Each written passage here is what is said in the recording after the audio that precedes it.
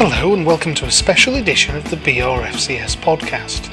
In this edition, we have a special interview with Alan Myers, former Director of Communications at Rovers.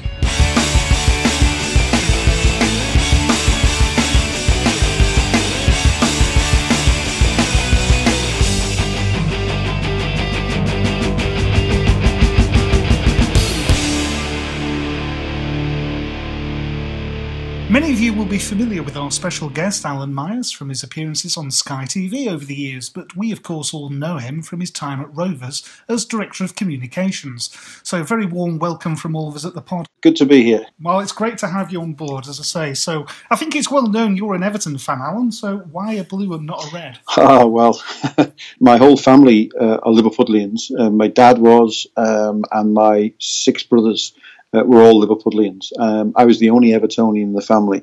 And that came about because I used to, as a kid in Liverpool, I used to cut hedges and wash cars and all those sort of things years ago. There was a lady across the road who I used to cut the hedge for in their garden, and she was actually the cleaner for Harry Catterick, the then Everton manager, at Belfield training ground. In those days, you'll remember at Blackburn, when the first team played away, the reserves always played at the home ground. And that's what happened. And she said, "Do you want these tickets for the reserve game?" And I used to go to Everton reserves every other week when the first team was away. And I just became an Evertonian, and it stuck. And once you get the bug, that's it. And I could never change. And I took an awful lot of stick in my time, from my family. And I remember once when Liverpool won the league, pipped Everton to the league in '85. I think it was. I was jumped over by all my brothers when Liverpool won the actual league. So it's hard, but you support your club through thick and thin, and no matter the ups or the downs, and that's quite interesting at the moment as we speak. On a Rovers podcast. Yeah, for Rovers, I certainly think that Rovers fans know thick and thin. It's certainly been a thin gruel of late, yeah. But who knows? One day it might return. So, who are your Everton heroes? Well, my ultimate hero is Bob Latchford. He was everything for me, and we won the league early '70s, but then we sort of went in a real bad time, up until when we won the league again, in mid '80s. So Bob Latchford was our real only sort of great piece of enjoyment, if you like, and he his 30 goals in the season was great, and he just sort of gave us something to cheer about, and we had some great players at that time. I've spoken to Bob on a number of occasions, done some after dinner things with him, and he talks about being one or two players away from having a really good team at that time, which we were, and we had people like Duncan McKenzie, who you'll know very well at Blackburn, and we had, of course, Howard, eventually came. So we had some links with Blackburn down the years, but through that time, I think Bob Latchford gave us something to cheer about when we didn't have much else to cheer about. I seem to recall I think it was the Daily Express. That's right, £10,000 he won, yeah.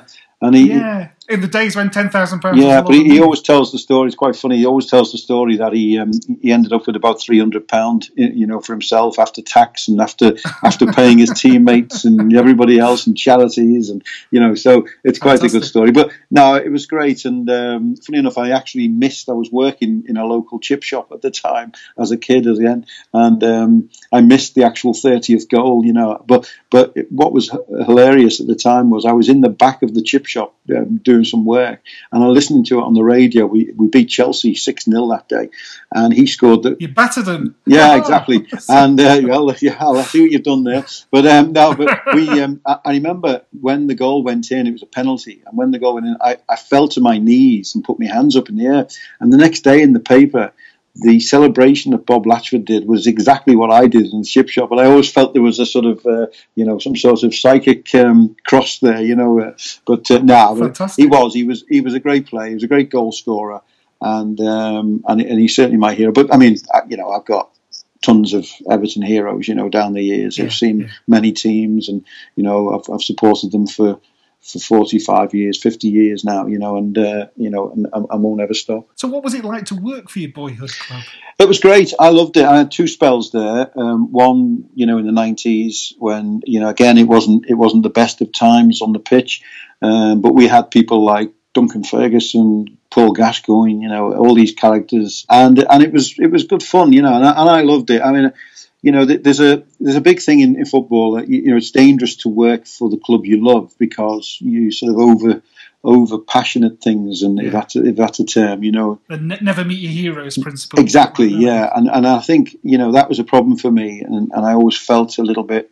Sort of cared a bit too much if you can do that. It was great. You always wished that you had a real successful moment. I mean, the season when I went back, just before I joined Blackburn, actually, I had 7 months there, which was fantastic. And with Roberto Martinez, and we had, in that first season, we had some real successes. We went to Man United and beat them, and, we had other games where we did well, and we were up there at the top, and I think they qualified for Europe that year. And, so it was, it was good, and, I enjoyed it, but in the past now. Let's come up to more recent times, I guess. Before you joined Rovers in 2014, I think it's fair to say the club had been through a pretty tumultuous period. Recognising that, what was your perspective of the club and its plight as an outsider before you joined? What was the word on the street, as it were, about what was going on? Yeah, well, I was working obviously in the media with Sky at the time, and I was the first journalist as such to meet the owners over in India. I went with Sky, we took our cameras out, and I actually was producing at the time. I wasn't actually as a reporter. I went with a guy called Geraint who went with us as a reporter. But we met Madame Desai, we met Mr. Venki, and we met Mr. Balaji. And, it was great. You sort of went there and you thought, because at the time they'd really just come into their own, if you know what I mean, and the troubles hadn't really started at that point, if you like. It was a little bit odd, I think. People, because Blackburn's a very traditional club, and things were done in a certain way, in a good way, and I think people were a bit concerned about change, and so we went over and we spoke to them, and they couldn't have been nicer, they couldn't have been more pleasant. And I have to say, certainly from Mr. Venki's point of view and Madame Desai's point of view, who I've sort of dealt with more than Balaji, they've always been 100% polite to me, decent people, and that's the difficulty with all of this, is that, you feel as though you should criticise, and you probably got room to criticise, but you don't want to, because they were always so polite and so nice to you and so courteous and really respectful, and I think that was, for me, that was something I always, fought against, and I it was hard for me, but we went over and we did a few features with them, and they showed us around their businesses, and so I got quite, I say friendly, but I certainly got a good connection with them and good contact with them, and I would ring up and and I would ask questions at the time, because obviously we were focusing on the likes of Chelsea, Liverpool, Manchester United, Manchester City at the time as Sky, because they were the big stories, but so you didn't have that much contact with them, but I did have that relationship, and in fact, they talked about me joining the club then, but I was never really interested. I could see what was happening and felt it was, wasn't for me, and I always told people at Sky that the only job I'd leave for would be Everton, and that came up, and that's how I come to leave there, So bearing that in mind, then, what on earth possessed you to join what was one of the most dysfunctional clubs in the league at that point, and may still be? It's like the girlfriend who thinks they can always straighten the bad boy out, and it was that relationship that I had with them, and I looked at it and I thought, what, these people need help, because in football it's so difficult to get it right, so difficult. Even if you've been in the game for 30, 40 years, it is so difficult to get right. And there's so many people out there who want you to get it wrong. I could see that they genuinely wanted success. They wanted it to be right. It wasn't happening for many, many reasons.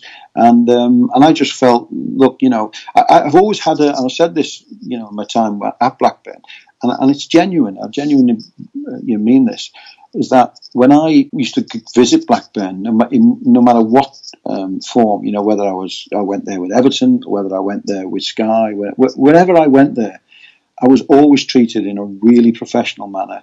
I was always welcomed, properly, and everything about it just came across as a really well-run, quality club, and like I say, from the catering, from you name it, whatever we did at Blackburn in whatever guise, we got treated well, and I always, I thought, this is a good club, and I felt that they needed help. Certainly from my background in PR and communication, I felt that was probably the area they needed help the most. Because you had these people who, from what I could see, were decent people who wanted the best, but they weren't, for whatever reason, getting their message out, and I felt that there was a job to be done there, and I genuinely thought I could do it. So, recognising that when you took the role, I think Rovers fans would feel that they have been portrayed in the media in a really, really adverse way. I think it's fair to say that there was an awful lot of pushback in the media about the protests that took place, particularly around Steve Keen's appointment and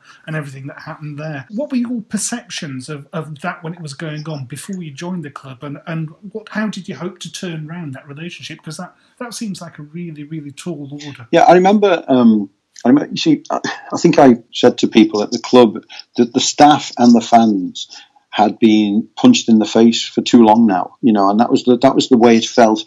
Is that staff at the club? When I looked at some tired people. When you get relegated, when things aren't going well, it's such a difficult sell and such a difficult place.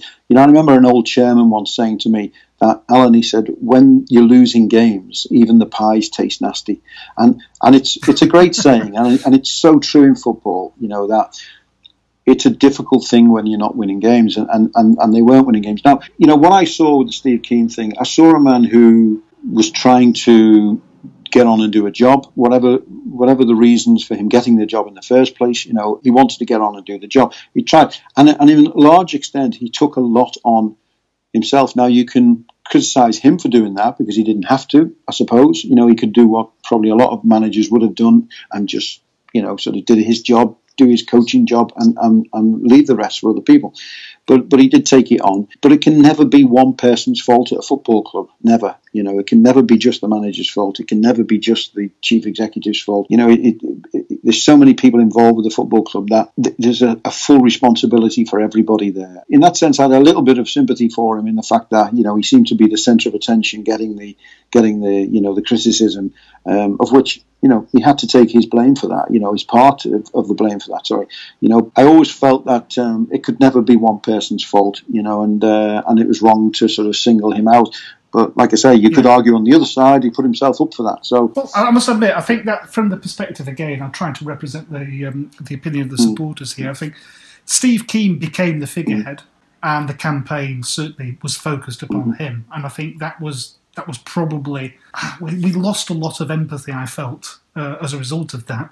But I did also feel, and I don't know the truth of it, but there are copies of alleged contracts that have emerged subsequently with ridiculous bonus payments, and you could see why the guy was prepared to take it on if those were generally the remuneration terms that he was going to receive. So I think if you're going to put yourself up there, you've got to be prepared to take it. And he did become the figurehead. And of course, there was no UK presence, probably until you came along, where the fans felt that they could communicate. And that was probably one of the biggest challenges that we saw. So what did you hope to bring to the party? What did you hope to achieve when you came? I mean, I looked at it. I thought, I remember, the morning, I actually left Everton on a Thursday afternoon and joined Blackburn on the Friday morning.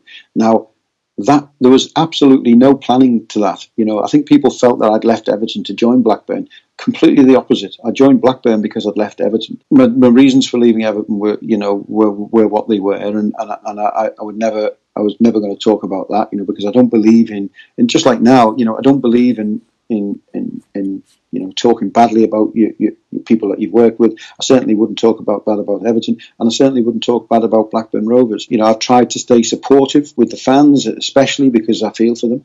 But on arriving there on the Friday morning, I said, what can I do here? And the first thing I felt needed addressing seriously and urgently was discussions with fans and talking to fans, because listen, none of us can really guarantee success. None of us can say things aren't going to happen, that unforeseen things that we don't do well. None of us can say we don't make mistakes. But what we can do is talk about it and I have empathy for the fans because I am a fan. I'm a football fan. I go to football to watch football. Not to be some sort of executive. It's why when I left Sky to join Everton, I only wanted to be a director of communications if I could do the job differently than what I felt a lot of people did. I didn't want to just be a suit who looked over press conferences and made sure that the commercial boards were up at the back. And I wanted to communicate with supporters. And at Everton, I had massive success with that. With the crest redesign and a number of things, which we had a tea party, which was a really, and people still talk about it today. It was, and whilst it all sounds a little bit gimmicky, it wasn't, because it was about allowing people. And I'll never forget 6 months in, somebody coming to me, a Blackburn Rovers fan, and said, "I feel like I've got my club back." And that was the biggest compliment I could have been paid. You can't ignore football fans, especially with social media now. You've got to talk to people. You've got to listen to people more than anything. And that's all football fans want most of the time. Because I believe that what a football fan wants is for the club to lead. They want people like me to lead the club. It's not their job to do that, and I think that's where the conflict comes in, is when they feel they haven't to do that, and it's not their job to do that. They want to look and see that people, are trying their best, and there'll always be criticism.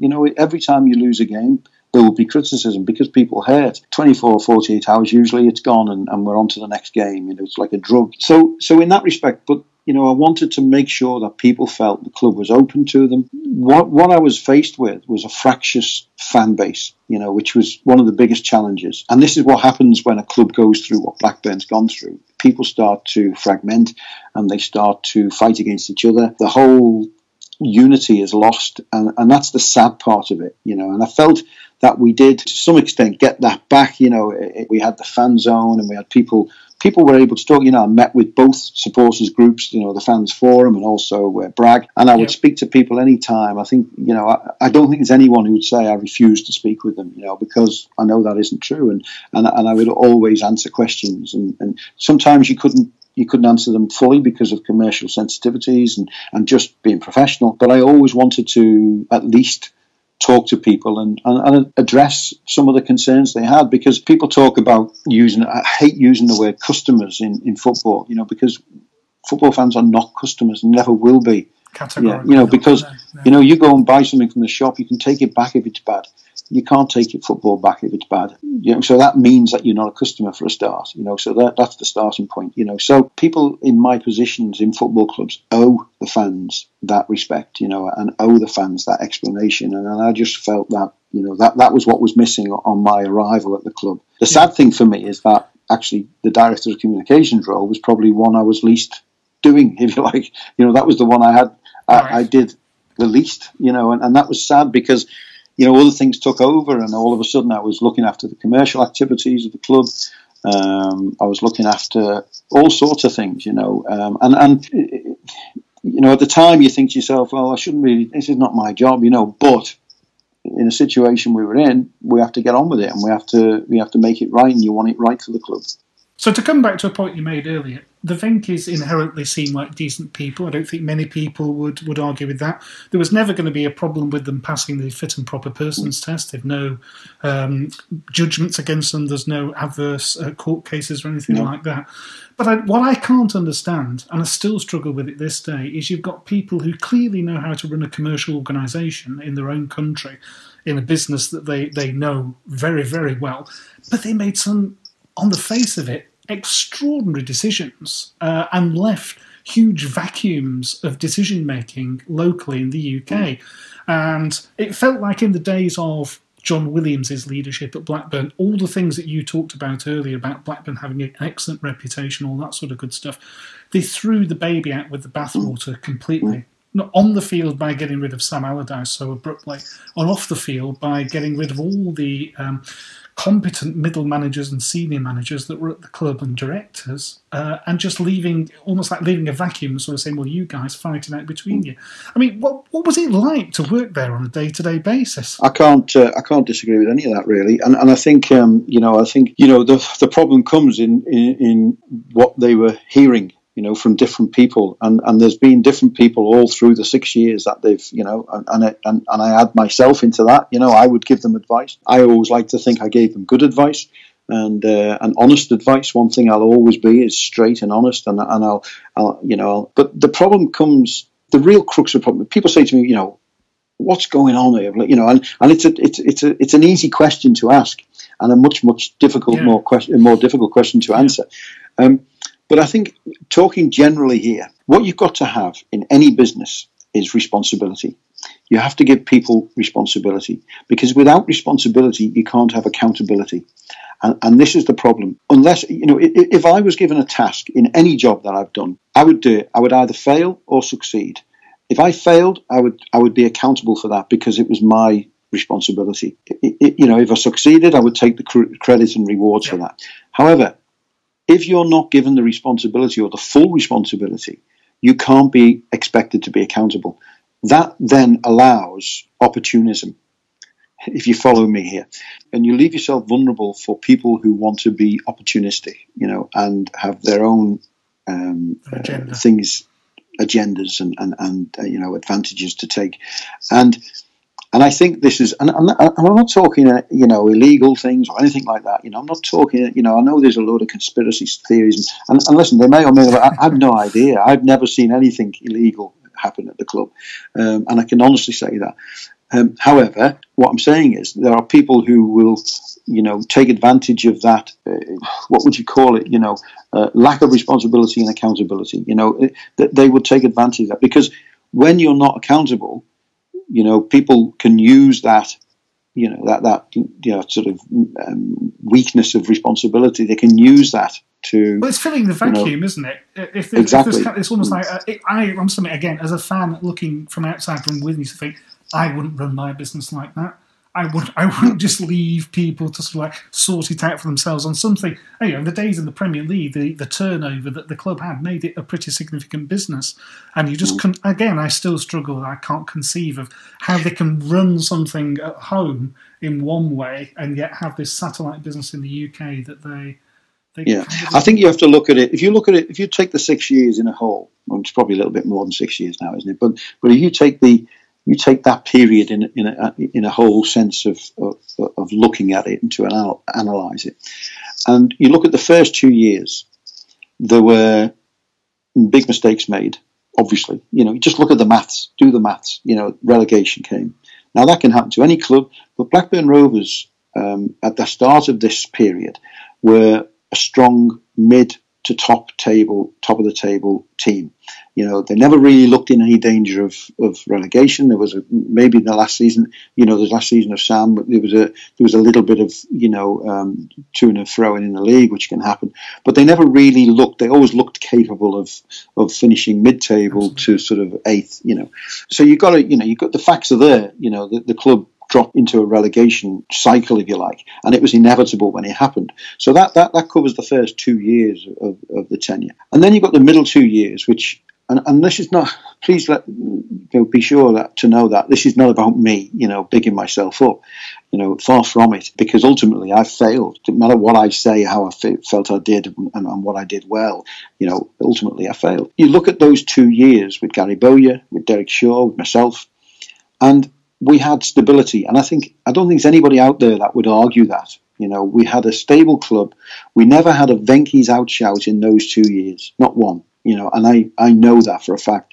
We had people, we lost games and we won games, and we had people who were, moan about the football. And I understand that happens at every club, even at the top of the Premier League. But we had stability. We finished 8th and we finished 9th in the 2 seasons. We bought some great players, when I say great players who would then go on and be worth money to the club, as we've seen in the last year or so, and the likes of Duffy and Rudy Gestede, and Gary bought some great players for really good prices and made them, and then you look at the last 2 years and you see again another relegation. And you have to do the maths, and you have to see what happens there. And I think that period when you had football people who knew what they were doing, and listen, 8th and 9th isn't good enough. We needed to finish 1st or 2nd. or we needed to at least finish in the playoffs, and I take that.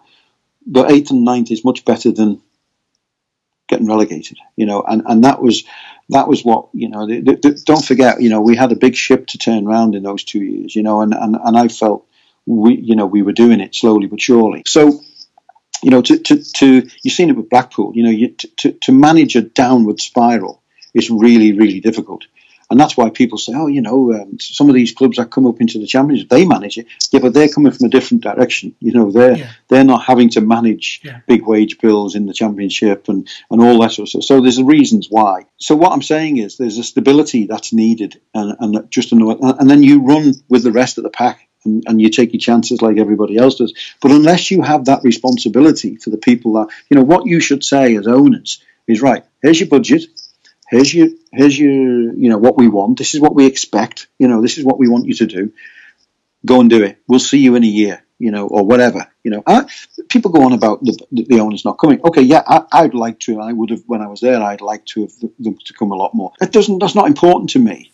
As long as their funding is there and they're doing what their responsibility is of owning the club, I have no real problem whether they come to games or not. I'm not really that interested. You can have an owner like Abramovich who is 100% football person, and you can have owners, off the top of my head, I can't think of any others. But Manchester City is probably... Well, exactly. The guy has delegated to his representative in the UK, of course, and sort of said, get on with it, do it. No problem. I have no problem with that. I don't need to see the owners at the match every week. What does it matter? It doesn't get you any more points or goals.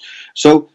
But what matters is that their contribution, their responsibility is kept up and is honoured. And I think, in many of the ways, I think Venky's have done that. However, like I say, that changed for me, and that responsibility again was taken away. And I just, when I left for the reasons because I couldn't see that changing. Unless you have that responsibility, you can't be accountable. And if I'm not accountable for something, I don't want to be, I'll make my own mistakes and I'll stand up for them and I will take it on the chin, but I'm not going to do that for other people. And I'm not going to, especially people who, in my opinion, don't know the game, and don't know about football. So in that respect, that was the difficulty. And that is the only difficulty. And that's what worries me. I saw at the fans forum thing the other night that they held, which, I think, my personal view is on that, is that why would you only have why would anyone only have 2 yearly consultations with the fans? Why would you do that as a club? I want to hear what the fans are saying every day, every week, every month. I want to hear what our main contributors to our club, our supporters, I want to hear what they've got to say, but that's other people's decisions. Well, they're tick box exercises, aren't they? I think, to me, they come across very much as that. The fans consultation meetings, they are laid down by the EFL. Well, absolutely. You will have these, and they come across as perfunctory meetings, I think. Yeah, and the thing is, because you are restricting fans to that, then you have to say to yourself, well, so what type of fan are you going to get there? When I say what type of fan, I don't mean what type. What I mean is what frame of mind is that fan going to be in when he gets to that that thing? I used to meet regularly with the fans forum and in fact, I think I went to virtually every one. I think there was only one I missed. We got a relationship. We had a friendship. I remember in one Savio, who is quite famous, isn't he? Within the Blackburn fans. He tweeted me barely 2 hours ago. Really? Well, he wanted a teapot. Name check. He wanted a Blackburn teapot. And, as a bit of fun, because we didn't sell them in the shop, I went out and I got a Blackburn sticker put onto a white teapot and gave him it the next one. But it's those sort of things. And whilst they're a bit of fun, and what it's building is trust, is honesty within a club, transparency. And there shouldn't be anything in a football club that you can't say.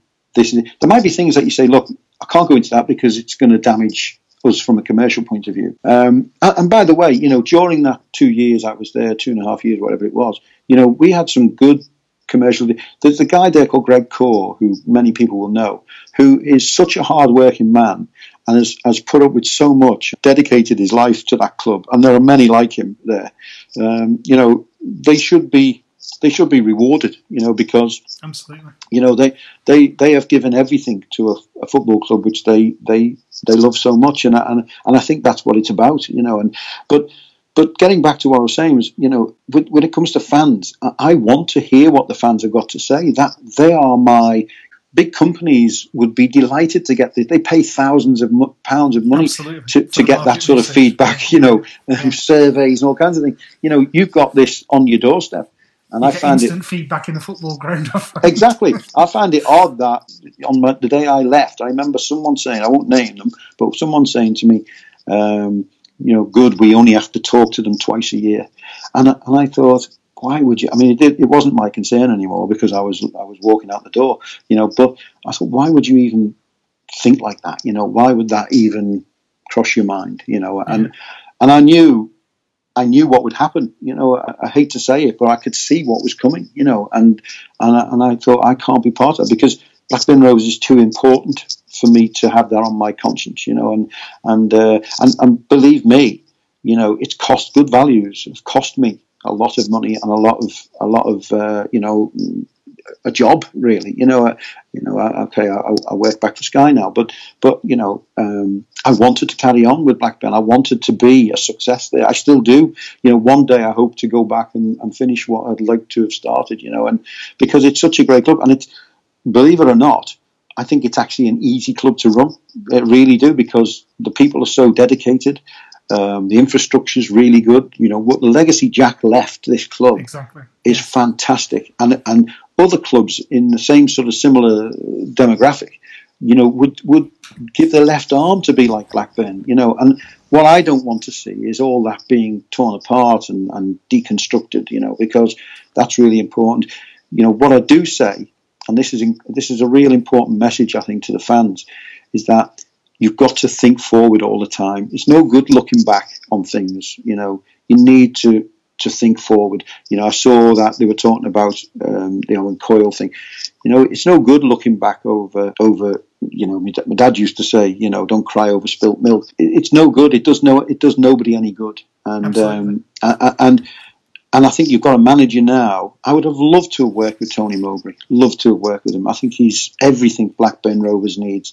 And that can't be said for people who've come there in the past. But he's got to have support, and he's got to be able to get on with the job and do the job the way he wants to do it. He's a real football man, and I wish him every luck, every best of luck for going forward. Well, thanks very much for that, Alan. I think that's an interesting, fascinating insight into your time at the club. When you look back now, what's the thing that you're most fond of from your time at Rovers? There's a number of things.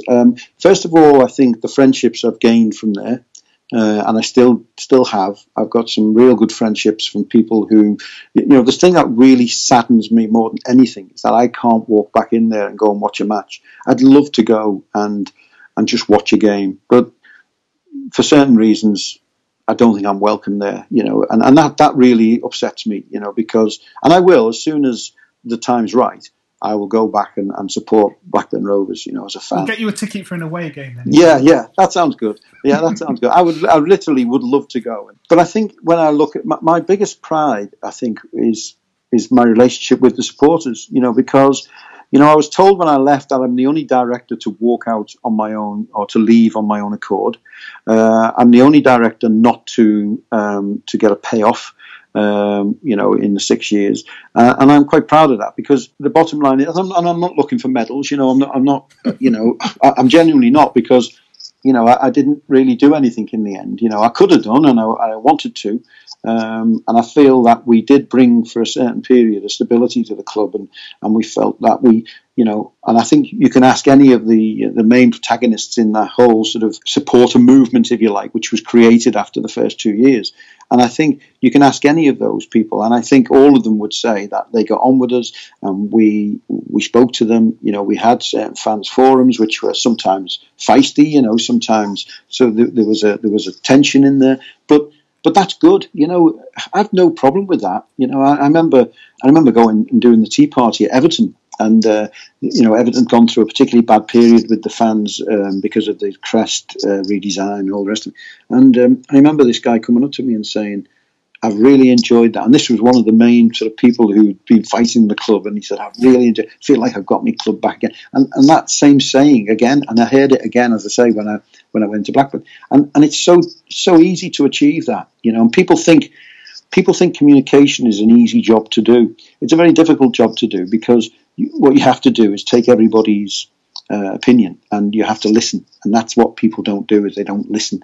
They say what they want to say, but they don't necessarily listen. And all football fans want to do, and I think this is the same right across the country.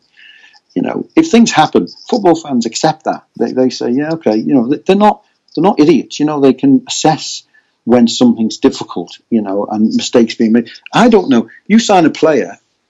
No one really knows how he's going to do. No one knows. No one says has got this magic formula, of making everything successful.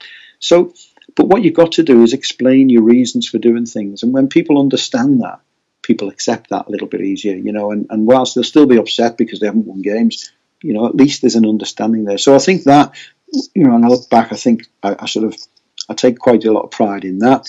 We introduced a number of, like the fan zone, which was already sort of in the pipeline when I came.